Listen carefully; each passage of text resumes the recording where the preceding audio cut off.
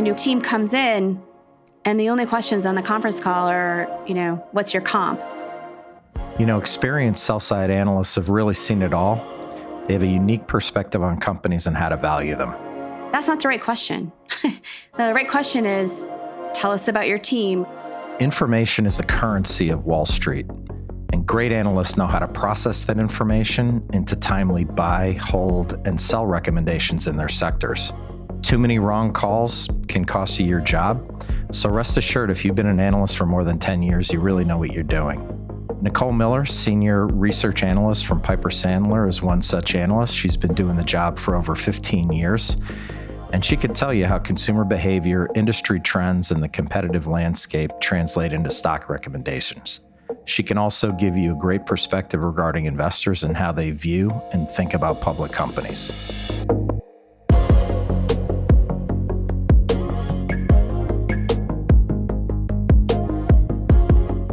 Being a public company can be really hard, and small missteps can have outsized consequences.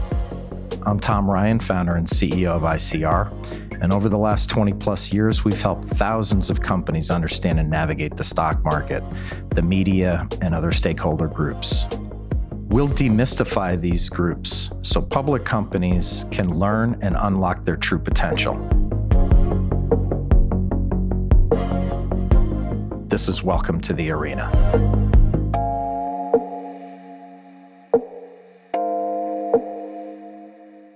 Nicole's picks aren't solely based on large sets of financial and other data. They're born out of conversations and relationships that have been forged over time, from her evaluation of management and her understanding of consumers. Having someone whose analysis you trust is rare, so we invited Nicole to come talk to us and talk about what she's learned from her time on the sell side. It's been 15 years at Piper Sandler now, which I'm pretty excited to report because our industry, and I suppose, in this way, and in many ways mirrors the hospitality industry, has a lot of turnover, right? And to keep our platform and our team together across all of the different services we provide for more than a decade, again, 15 years, is just super unprecedented. And I did 10 years in the space before joining Piper and just really fell in love with it. What I like is, the application of what you do day to day. There's so much application, I guess I would say. And then also everything happening in food service, in hospitality, in restaurants, it's a real reflection of what's happening in the world. So for us every day, we kind of roll up our sleeves and hope we can connect culture and capital. Obviously, everybody had a scary experience with COVID and everything, but it's just absolutely fascinating coming out the other end. What are you seeing with the companies you cover? And how are some of those changes permanent? Like what's going on out in the restaurant world and certainly the food service world? I think that more might be not permanent than permanent, or unchanged versus change. And what I mean by that is after we could catch our breath in the middle of the pandemic and maybe start to digest what was happening, we were super confident that the consumer would come back to restaurants. Didn't know when, but we knew that this wasn't a permanent shift to eating at home behavior. Now, the channels for sure are a shift, and there might be some permanent shifting in that, meaning the consumer showed up in the drive-thru and they showed up with delivery, right? And now we see a pivot back to dining rooms. So I think the channel shifts might be permanent, but the consumer's eating at least 50 cents of every food dollar away from the home. We're headed back in that direction faster than we would have ever thought. Yeah. And so based on kind of your research and talking to people right now, I have to think that with cases dramatically down, people are going like bonkers. They're going outside. They're going to their favorite restaurant. Obviously, the comps versus last year are going to be monstrous, but are you seeing kind of sequential improvement kind of month to month? Yeah, the thing that we're trying to measure is 2021 versus 2019 in most cases. Now, some restaurants, maybe they call them beneficiaries, or very few and far between were relatively proactive versus reactive. So maybe they didn't have a big slump for the year, but almost everyone really did. And so what we're measuring come March, April, now May, and into June is the true definition of comp gets a little distorted. So we're trying to understand where our sales versus 2019, and really across the board, they're up. Yeah. And it seems to me like every company is really talking up their technology game, and whether all of them actually have their technology game together remains to be seen. What companies in your mind have done a really good job with technology and that kind of sets them up well for the next few years? Yeah, I think Chipotle is a great example of just crushing it. In all fairness, let's say we won't use Starbucks as a proxy because they kind of sit out there in terms of the habitual nature of the product itself and just how far advanced they were in terms of technology. So let's just kind of put them to the side and let them be beverage for the moment. But within just the restaurant construct, I think what Chipotle has done in it is interesting. Now, in all fairness, if you back it up going into the pandemic, this is a company-owned model, so not good or bad. They just didn't have to work with franchisees in the moment. They don't have debt. They're debt-free. Not good or bad, but didn't have to go talk to lenders and could pay the bills, right? So didn't have to deal with landlords. So very, very proactive. So they were still running point on strategy, and one piece that they were already deploying was technology. And so they have a few different things they do that are just really cool. They pushed a new product, Quesadilla, only through delivery. So it could stop up the line potentially if everyone was ordering that at the front of the line in the restaurant, right? But there's also kind of luring in a new customer or getting the same customer with frequency. There's a pricing opportunity. So it's really cool that they took a new product and put it in just one channel and tried and tested it that way. And loyalty is a big piece too. I do think it's interesting. And I maybe don't really know why, but it seems almost every brand is getting to like 20, 25 million loyalty members.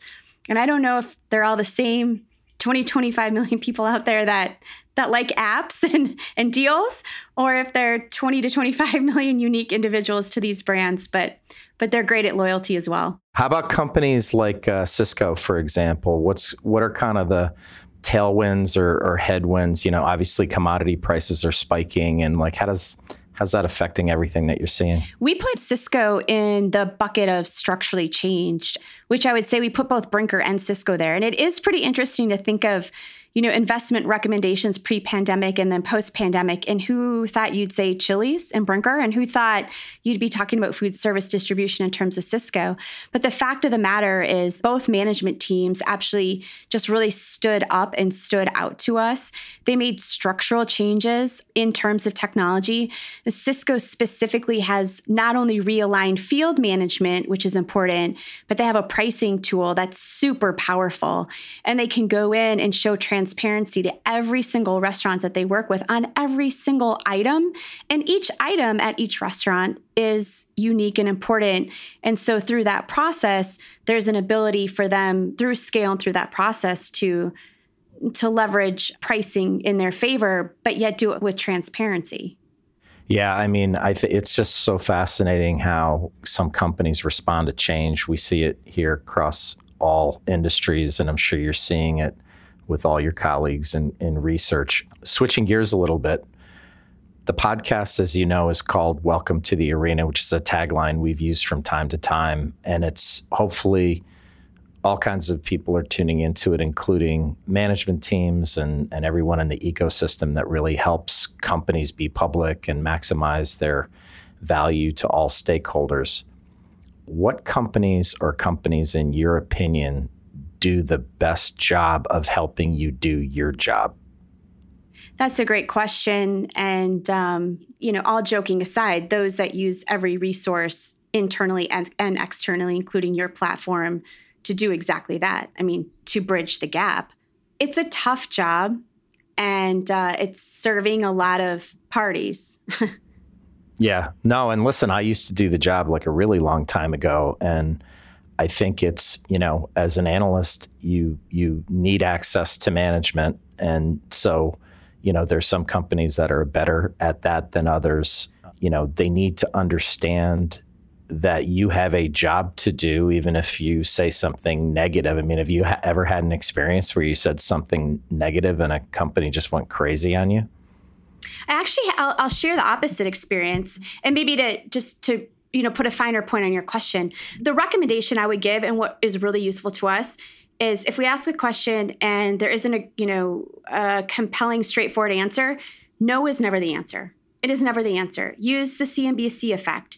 Use this arena effect, which is you ask me a question and I answer and say whatever it is that I want to say. And so they have a message that they want to telegraph it in the same message with different ways and different angles, and say, yes, let's talk about that, and say yes to every question and just answer it maybe very indirectly.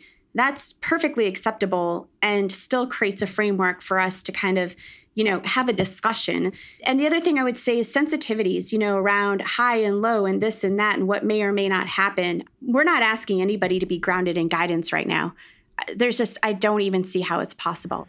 The guidance piece, a lot of companies, I think, feel that they, look, every company has to talk about the future, right? But, the way I always look at it, it's saying, okay, it's not a big mystery to anyone that you got slammed in COVID and stores are shut and this is just not a normal environment.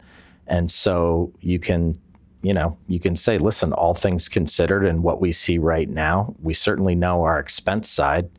We may not know what the revenues are, but we're going to give you enough to kind of be able to talk intelligently to investors and to your, internal sales force and stuff like that. And it's interesting, a lot of companies, and look, rightfully so, these are people who really know how to build a business. They don't know this art of the stock market, or they don't maybe understand the nuances of an investment bank and how it works.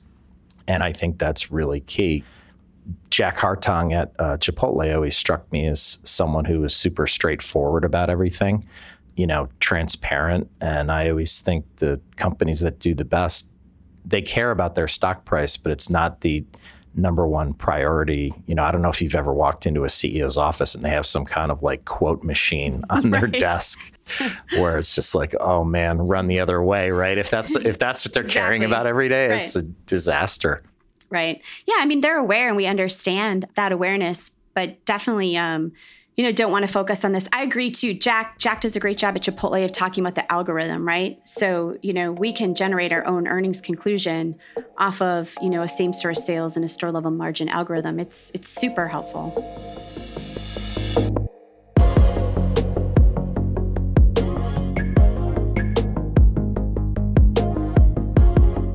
As consumers and investors become more socially conscious, companies are increasingly incorporating ESG, that's environmental, social governance, into their investment narrative. People want to know, is your company carbon neutral? Do they support fair labor practices? Is your board diverse? I asked Nicole if those considerations factor into her analysis of a company. We're at the beginning stages of that, and I think it's a great question. I see more of it in retail just by way of comparison to restaurants specifically in terms of the public landscape and how that plays into the stock price performance. But if a company wants to get that next, generation investor, it is at some point going to be a prerequisite where they're going to check the box.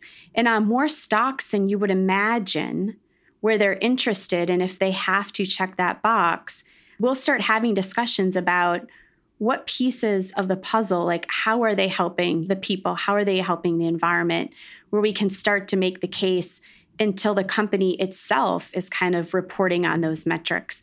So you've seen a lot from Starbucks lately and from McDonald's and Chipotle, but I would also share that in terms of emerging concepts where that's kind of our second shift, right? Day job is the public company. Second shift is emerging concepts, if you will. They're on it. They're totally on it from day one.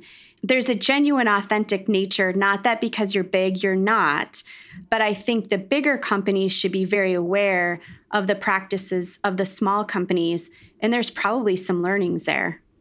Yeah.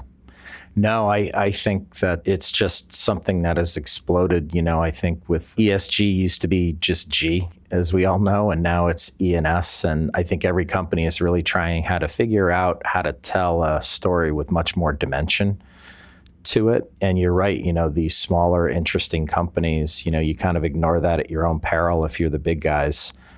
Speaking of smaller companies, I don't know about you, but I always felt like meeting with these smaller, interesting concepts is like so refreshing, because like the top guys like behind the counter making sandwiches even, and like, obviously they might have had a tougher time in the pandemic because their balance sheets are nowhere near some of the bigger companies. But what are you seeing coming out of the pandemic for kind of the private companies? Well, I mean, they're just so great at culinary. And so you asked me earlier about technology, and I get it. I get it from like a stock price perspective as something that's asked on every conference call and certainly can drive comps and drive profitability. So we certainly understand and appreciate it. But to think that a restaurant company is a tech company is a huge, mistake. And so when we go out and see the emerging concepts, sure, I mean, they're using technology. If they can find the cash flow for it or the investment, like, it's absolutely important. It's prioritized. But number one, they're coming back in recovery with the best culinary innovation and application that you've ever seen, with the best service that you can get at any table of any brand. They're just absolutely crushing it with their people and their food. And that's what this industry is really all about. Yeah, that's a really good point. It does seem like, Wall Street can be so hung up in like margins and technology and all that stuff, because you do hear it on every call. Like at the end of the day, it's about the food, right? And are you going to go back? We'll go entire conference calls without talking about the food or the team. And that kind of drives me bonkers. And I try to, get one of those questions. And Starbucks is a great example, right? That team is turned over. I think it says more about the quality of individual that can go to a company like Starbucks that, of course, is going to be bid away in this environment. So it's just the natural risk of being that big and that great. New team comes in, and the only questions on the conference call are, what's your comp? That's not the right question. The right question is, tell us about your team. How did you build? What do you expect? What's the accountability? How are you leading in a virtual world? How are you reopening? So anyway, that kind of stuff drives me crazy. Well, yeah, I mean, I think you've been doing this for long enough that you know the pertinent questions, because all that other stuff, I think when you first become an analyst, it's a difficult job to begin with. But at the end of the day, it's really about, to be successful, you have to be a good relationship builder, which you are. And just understanding, and I would imagine some of your board work that you've done has given you an appreciation for kind of the foodie part. So you have to be a foodie, right? Yeah, I think so. Yeah. We have exposure to some of the best food in the country. And yet, we channel check from any given, in this household, we'll eat at Olive Garden and McDonald's, and then we'll be at the finest restaurants, in the country in any given week. So we could have worse jobs, that's for sure. That's for sure. Back to some of the private company universe, are there any that you would want to point out that, you think are real up-and-comers that have momentum, that really have legs for the long term? I think what we want to say about private companies would be two things. The first would just be the fundamental company backdrop. There is equally awesome companies that are limited service and full service. And I thought it was really sad that some in my shoes were writing off the full service industry before the pandemic, because the benefit of the demographic backdrop, where the millennial is becoming a young adult and doing everything that the generation ahead of it did just a decade later, meaning they're going to eat, they're going to sit down, and they want service and they want alcohol. And that's what full service is all about. And now the impairment of the independence does make those at scale and full service even stronger. So I think it's just really important to understand that emerging concepts are not all fast casual. There's great limited service and great fast casual, but there's amazing full service brands out there. The second thing I would say, our day job is stocks, right? And we're short on investment ideas. The last expansion cycle for restaurants was 2010 to 2015. I think there were like 17 IPOs, got up to like 60 some publicly traded restaurants. Well, we spent the last 4 or 5 years in a contraction cycle, mostly M&A, and there's maybe 40 at most publicly traded restaurant stocks. And some of them are quite small, which can make investment a little bit challenging. So from an equity capital markets backdrop, the industry is really has an appetite for new investments. Do you think the pandemic really shook a lot of like absolute supply out of the market, meaning whether it's a mom and pop or small chains or whatever? I mean, are we entering a period here where there's dramatically reduced, supply, and people want to get out and go have fun and dine out? I mean, is it kind of shaping up like that, or is that kind of a naive way to look at it? No, I think it definitely happened. Any way you kind of look at it, maybe 100,000 units. So whatever you use as denominator, restaurant locations, like, around 700,000 before the pandemic. Total eating place points of distribution, closer to 1 million. So about 10% fallout. It doesn't mean every occasion translates. I mean, they probably, we're not doing well for a reason. So it doesn't necessarily translate to a lot of dollars to be picked up just because, there's some failed concepts. But we do expect ultimately, and it will take a little bit longer, but we'd ultimately expect an independent revival. And there really has to be. I mean, Tom, if we don't have an independent revival, you and I are going to be stuck eating Big Macs. I mean, we need independence for culinary innovation and the whole notion of hospitality. I mean, that's what they lend to the industry.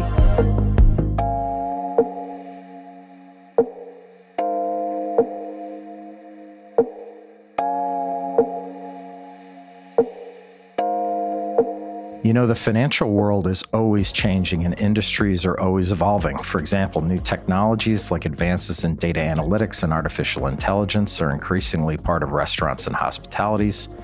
Regulations like MiFID, an EU law that increases transparency, has transformed the landscape as well. So where does she think equity research is headed from here? That's a great question.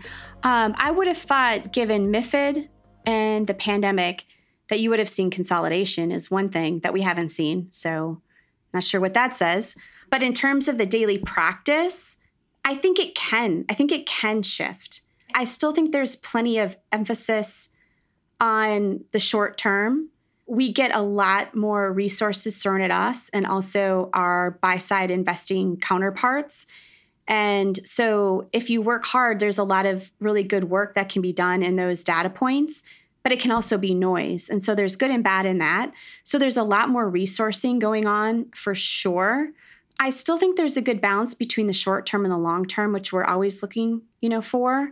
I'd like to think it applies beyond just the hospitality industry. But again, understanding the human condition and understanding the culture and the teams alongside unit level economics. I mean, I think that's the ultimate, is the connecting the culture and the capital. But, there's a tendency to still be caught up in the noise. I'm not sure that will change. People always say, don't focus on the short term. And, okay, well, you're forcing me to report every 90 days. So for a company to do well in 90-day increments doesn't mean they can't invest in the future. I always look at Amazon, the behemoth, and they set expectations from day one, which is like, look, we're going to lose a lot of money building this thing out. And Wall Street gave them a pass on investing in the business. And I think companies need to understand that depending on their circumstances and valuation or where the stock is, it's like, if you need to spend some money, like spend it. It's actually a good thing. Kind of starving a company into some quarterly result and it weakens you longer term is just not the right way to go. And people like yourself and smart people on the buy side, I think, probably see it, right?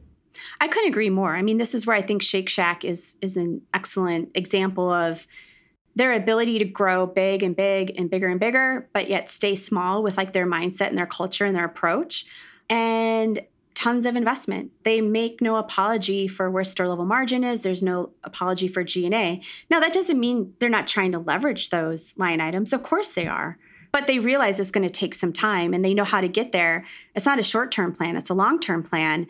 If there's a quarter that isn't aligned with what an investor or a sell-side analyst was looking for, they just continue to go back to the same strategy, find a new way of explaining it and doubling down. And I think they've done a really good job of sticking to the same storyline, not because it's a storyline, but because it's the narrative as it stands behind the strategy.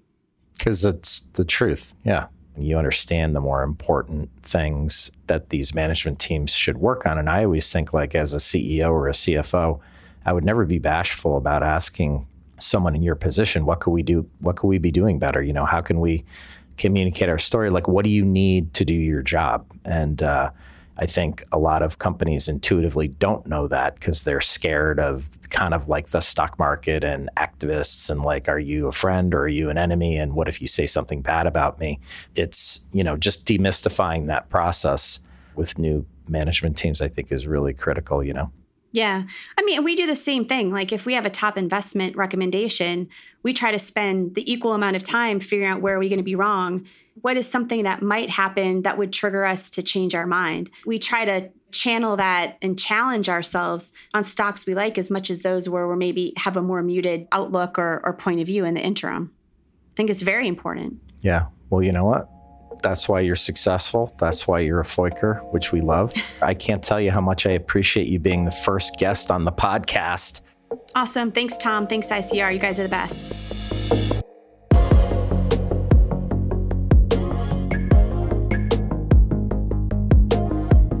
Analysts like Nicole can tell you what investors are thinking, what competitors are doing, which way the markets are shifting, but it's a two-way street. Analysts need to have a clear understanding of a company's long-term strategy and the operational and financial specifics of how they'll get there.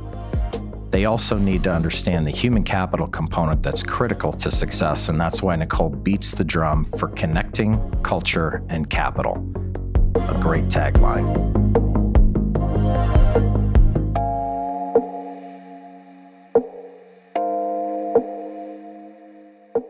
It's an honor to have our longtime friend Nicole Miller of Piper Sandler join us on the very first episode of Welcome to the Arena. If you enjoyed this episode, please rate and review the show wherever you get your podcasts. It really helps. We'll see you next time back in the arena.